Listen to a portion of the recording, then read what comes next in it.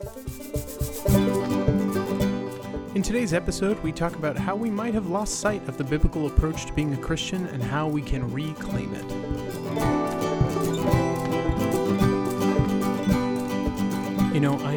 I'm so mad right now. I tried to have a respectful conversation with my alarm clock this morning, but it just went off on me. Hi everyone, welcome to episode 90 episodes. That's the granite anniversary. If any of you out there have been married for 90 years, I don't know how that happens. And if you end up hating today's episode, at least you learned something. 90 years, the granite or the stone anniversary. Who knew? Welcome to the Man of Food for Thought podcast. Thank you so much for listening. If you have not yet done so, please rate and review this podcast. It helps other people find it. And the highest compliment you can pay me is to share this episode with a friend, especially on social media. Tag us at Man of Food for Thought on Instagram. That is where we are active. And visit our website at Man of Food for Thought or www.manoffoodforthought.com. And you can see our blogs. You can support us as a Patreon member for as little as $1 a month. You get perks when those eventually come together. And yeah, some good stuff. But let's get into our peak, pit, and plug for this week. Great episode in store. I'm super excited. So the peak is our house is finished. The repairs are done. It is cleaned. The painters who've been painting from the HOA, they're painting the exterior. They're almost done. So we are moving home this weekend. I'm recording this on a Tuesday, so by the time this episode comes out, we'll either be moving home that day or have already moved home. So as you're listening to this, pray that all is going well or has gone well, that my body doesn't physically collapse from trying to move everything, and that Erica doesn't collapse from trying to corral the two children while we're doing all of this. But yes, that is a very, very high point. But that leads into my pit. My low point is that I've been running on empty lately. I've just been done. You ever feel like you just want life to kind of go away for a little bit, take a vacation and then let you just kind of recharge in a cave by yourself, and then life can come back and then you can get back into the thick of it. That's how I felt for the past week. And I've been super stressed. I've had stress pains and inflammation manifesting all over my body and my side, my lower back, my foot, both my hands, especially my right hand. I couldn't grab anything with my right hand, which has happened to me a couple times before. So that's crazy. We're still potty training Hannah. Levi has discovered screaming. I highly suspect he learned it from his sister. So it's just madness over here, But pray for us because God is good, and we'll get through it. My plug this week, I believe I mentioned this in the last episode, but I just finished this book, Letters to the Church by Francis Chan. He's an evangelical pastor. He's pastored a couple different churches in California, and in between them, him and his family moved to China to kind of be missionaries over there. He's just got a great heart and a great story, and this book is very, very moving, and I think very appropriate for all Christian churches. It's written from an evangelical perspective, obviously, but I think we can glean a lot as Catholics from it, and so I highly recommend it. Letters to the Church by Francis Chan. It's more so directed to people in charge of parishes, but I think just everyday Christians can get a lot from it, and so I highly encourage you to check it out.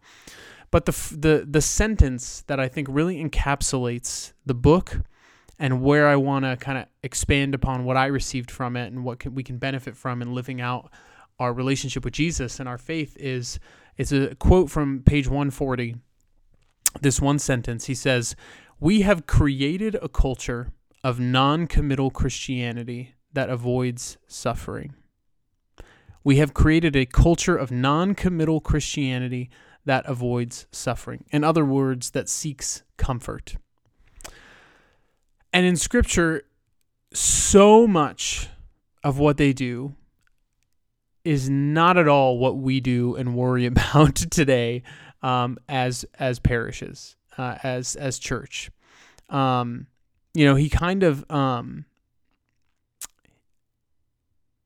he kind of starts the book with this premise that, imagine you are trapped on a desert island and you find the Bible and you've never heard of Christianity, you've never been to a church, you've never met a Christian before, and you read the Bible and the New Testament.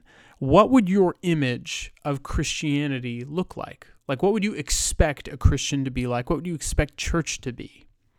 And does that compare to what we do? And the long and short of it is like, not really. Catholics, we are rooted in a lot of the traditions and the hierarchy and the sacramental nature of the New Testament, but we've lost, I think, the flair and the focus. So much of what they do is about like preaching the word, keeping each other accountable in the areas of morality, unity, theology, creating a community that serves all the people, and they love each other in radical ways. You rarely hear them talking about, sacramental preparation. Not to downplay the sacraments, because it's clear in the time of the early church, the sacramental life did what it was supposed to do. It compelled people into deeper relationship with God and one another. There wasn't this box-checking mentality. There wasn't this long list of things that needed to be accomplished that exhausts you so you can finally be released by your preparation process and then supposed to muster up the energy to commit to even more.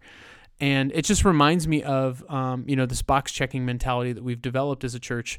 Reminds me of the story from Acts chapter 5, the story of Ananias and his wife, Sapphira. This is Acts chapter 5. A man named Ananias, however, with his wife Sapphira, sold a piece of property. Ananias retained for himself, with his wife's knowledge, some of the purchase price, took the remainder, and put it at the feet of the apostles. So he's withholding something he's not supposed to here. But Peter said, Ananias, why has Satan filled your heart so that you lied to the Holy Spirit and retained part of the price of the land? While it remained unsold, did it not remain yours? And when it was sold, was it still not under your control? Why did you contrive this deed? You have lied to not to human beings, but to God. When Ananias heard these words, listen to this. When Ananias heard these words, he fell down and breathed his last. And great fear came upon all who heard of it. Homie died, you guys. And we continue. The young men came and wrapped him up and carried him out and buried him. After an interval of about 3 hours, his wife came in, unaware of what had happened. Peter said to her, "Tell me, did you sell the land for this amount?" She answered, "Yes, for that amount." Then Peter said to her, "Why did you agree to test the Spirit of the Lord? Listen, the footsteps of those who have buried your husband are at the door, and they will carry you out." At once, she fell down at his feet and breathed her last. When the young men entered and found her dead, so they carried her out and buried her beside her husband. Now, that sounds crazy, right? Like, two people lie to Peter and they just drop dead. But the reality here is like the church was the social structure of this community. Like, they provided for each other's needs. And these two people, Ananias and Sapphira, they're being selfish. They're withholding some of that provision. And they're just kind of doing the bare minimum. They're checking the box. They're saying, okay, we gave some of this money to the church. They're not really seeing the heart of the matter. And I think that's something that we've lost sight of. Like, we show up. Do we show up to worship? Do we show up to give our all? Or do we just kind of show up to go through the motions? Do we prioritize other things that might be unnecessary in our faith? So, for instance, in Luke chapter 9, Jesus is talking about, all these people are coming to him and saying, "I want to follow you." And they say this in verse 57. Someone said to Jesus, "I will follow you wherever you go," is verse 57 of Luke 9. And it continues. Jesus answers him, "Foxes have dens and birds of the sky have nests, but the Son of Man has nowhere to rest his head." And to another he said, "Follow me." But he replied, "Lord, let me go first and bury my father." Jesus answered him, "Let the dead bury their dead, but you go and proclaim the kingdom of God." And another said, "I will follow you, Lord, but first let me say farewell to my family at home."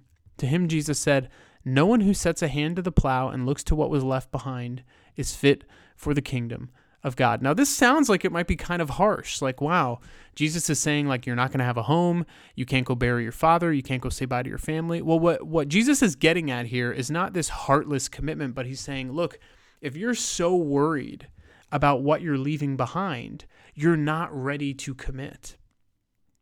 And so that causes me to ask, and I hope you ask this question of yourself, what is holding you back from authentically following Jesus?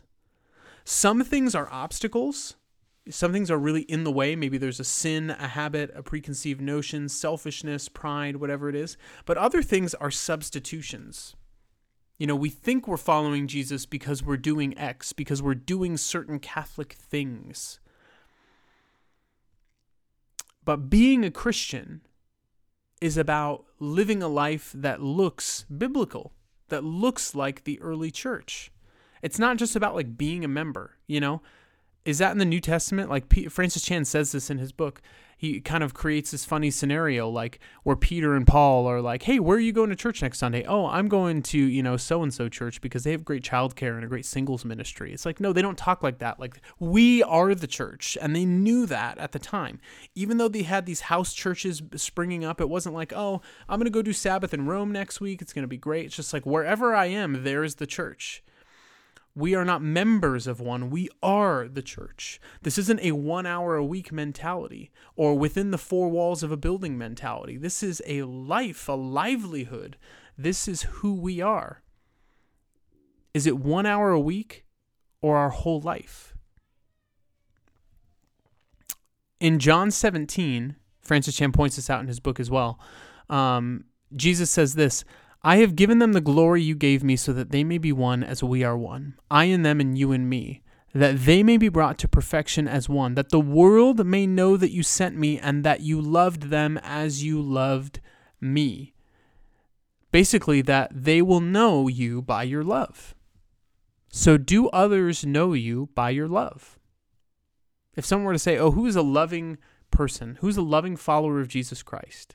Would you immediately come to mind? Or what is a community, a church that is specifically known for how they love other people? Like any denomination, can you think off the top of your head, any denomination of a church that they are specifically known publicly for how they love God and how they love one another because of the way they live that out?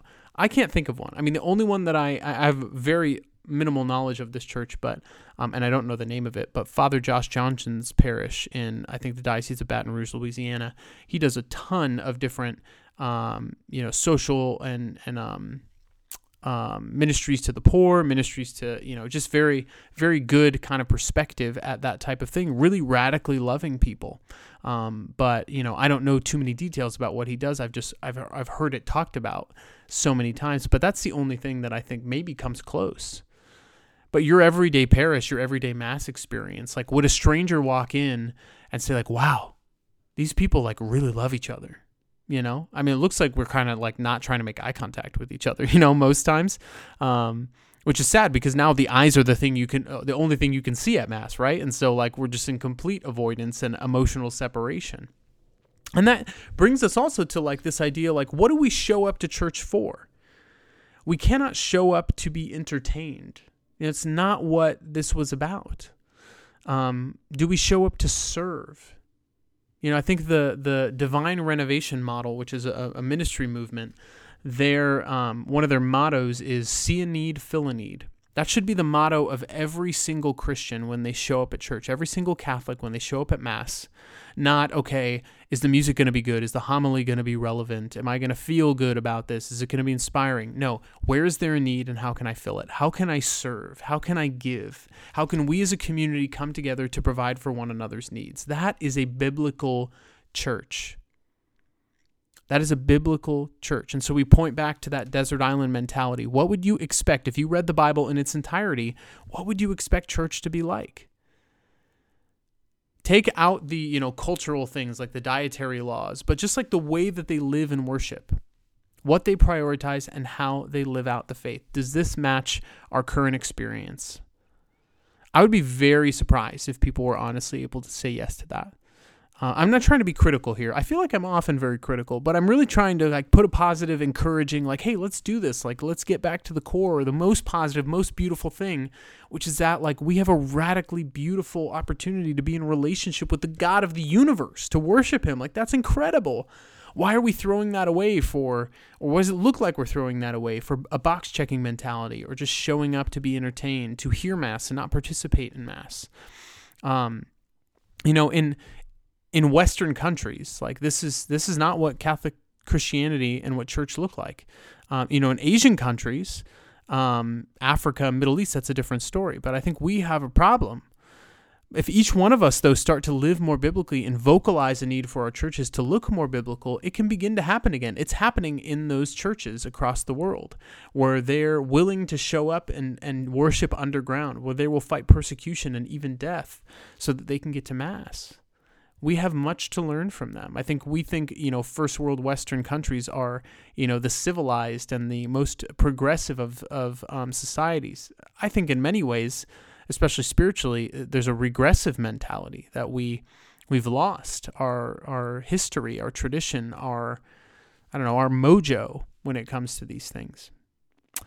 So if you don't know immediately what to do to start, then I think you need to defamiliarize yourself with what the church was supposed to be and what following Jesus looked like by diving into the Word. You may have already this kind of preconceived notion that fits into this kind of cookie cutter life of Christianity that you're trying to emulate. And if it doesn't match up to kind of what I'm talking about here, then I think we really need to call it into question.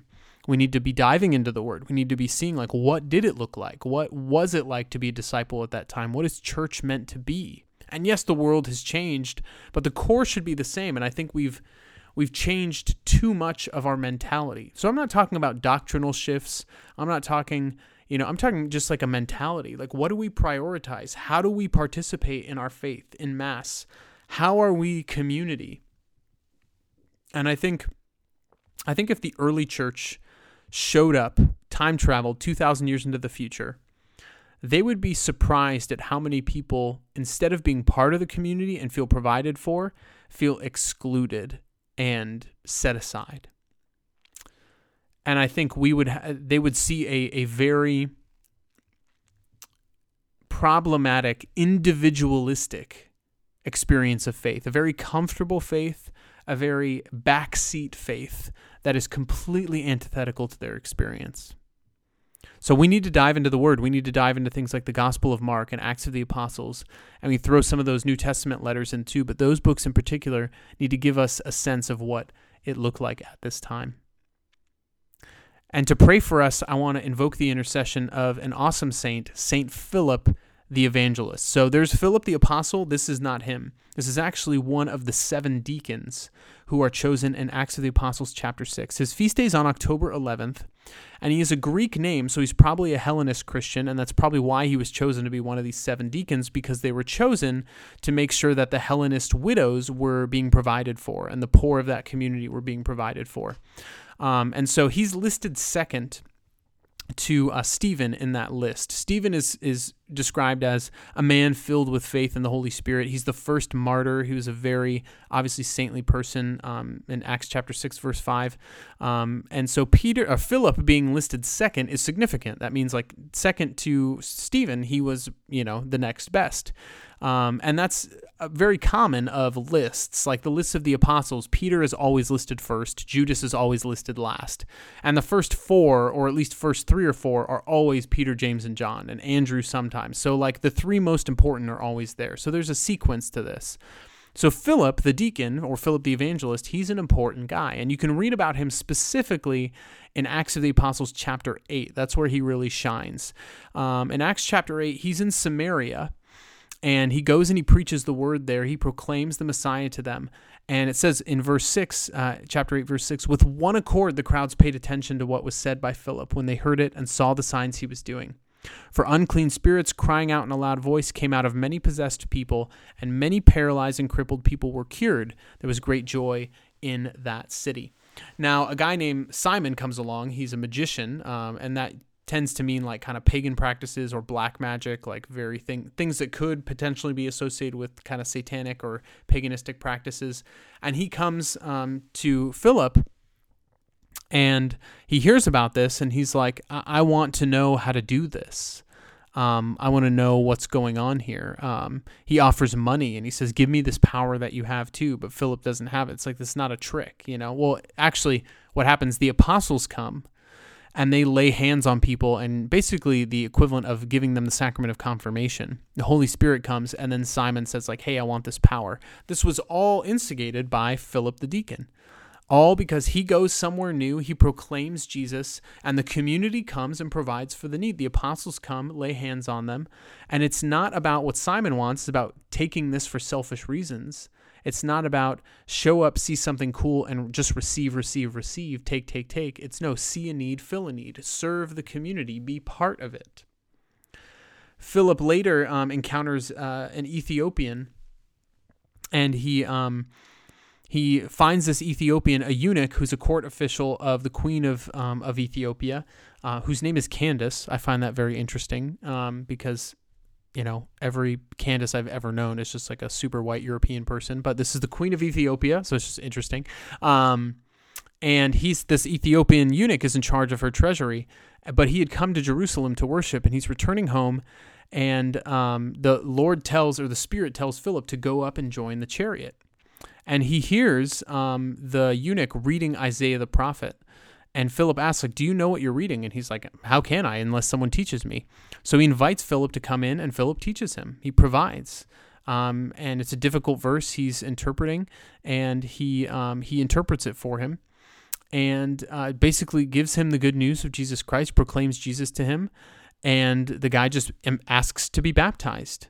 And so Philip and him stop at a well, or at an area of water, and he's baptized right there. And when he comes out, the Spirit sweeps Philip off like miles and miles and miles away to Azotus, which is an area in like northern Israel, like miles away.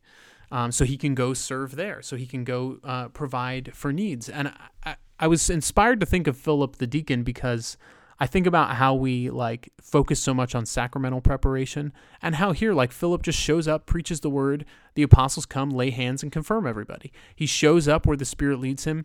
He has one conversation with this guy who knows the scripture a little bit and baptizes him right there. Like, it's not this long drawn out process, because the core of who we are is about worship and community, unity, providing for the needs of the community, and radically loving one another.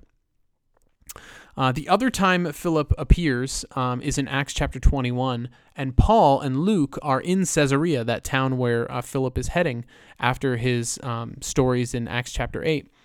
And Paul is arrested in Jerusalem, and then he encounters Philip, and then Philip prophesies that Paul is going to be arrested in Jerusalem. And Philip introduces him to his 4 daughters, who are all virgins and all prophets. Like, talk about dad of the year right there. Like, man. He preaches to them. He practices hospitality, allows them to stay with them. He shares the truth. He's willing to prophesy even if it's difficult. And he's a witness everywhere he goes, even in his own family. So when you go to a new place, I don't know, when you go to a new place, do you do what Paul does? Like, do you look up the Catholic Church and you treat it like, oh, they're going to provide for my needs, obviously. Like, they're going to get me oriented to this new place. If I have anything that I need, they'll be able to provide. Like, I don't think we operate like that anymore, and we should. I don't know. Church was happening here in the home, because it wasn't a building to these people. It was a community. It was a people who, as Scripture says in Acts chapter 2, they had everything in common.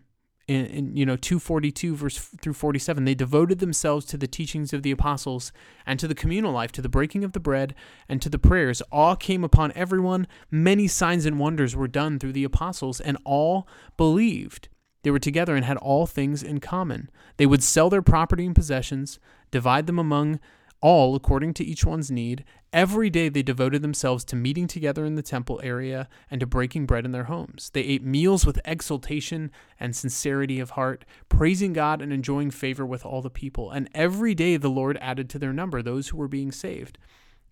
It's no wonder the church rapidly grew. Like, that type of life sounds so amazing to me. Does it not to you? Like, and I think it's doable in our modern culture. Yes, we're going to have to give up certain societal norms or expectations, or not kind of chase after the hustle of Western society and getting as much as I can get. It's going to be a radical reversal of that prioritization that our world has made. But that kind of radical giving and radical community, and, I don't know, I just desire a home one day that, is big enough to be kind of like this open door policy where people can come in and celebrate and be invited into an experience of faith, where they can have a meal, where they can stay if they need to, where they can be invited to be creative, to experience God, to have deep conversations. And I don't know, I think we've lost that, that is church, and that everyone helps provide for one another. We all contribute, I missed those moments in my grandma's house growing up. Everyone showed up, everyone was in the kitchen, everyone was, helping set up for meals, and we were there for every single holiday. Like even insignificant holidays sometimes. I feel like Columbus Day, we probably went over to my grandma's. Like that, it was just part of the community of the family.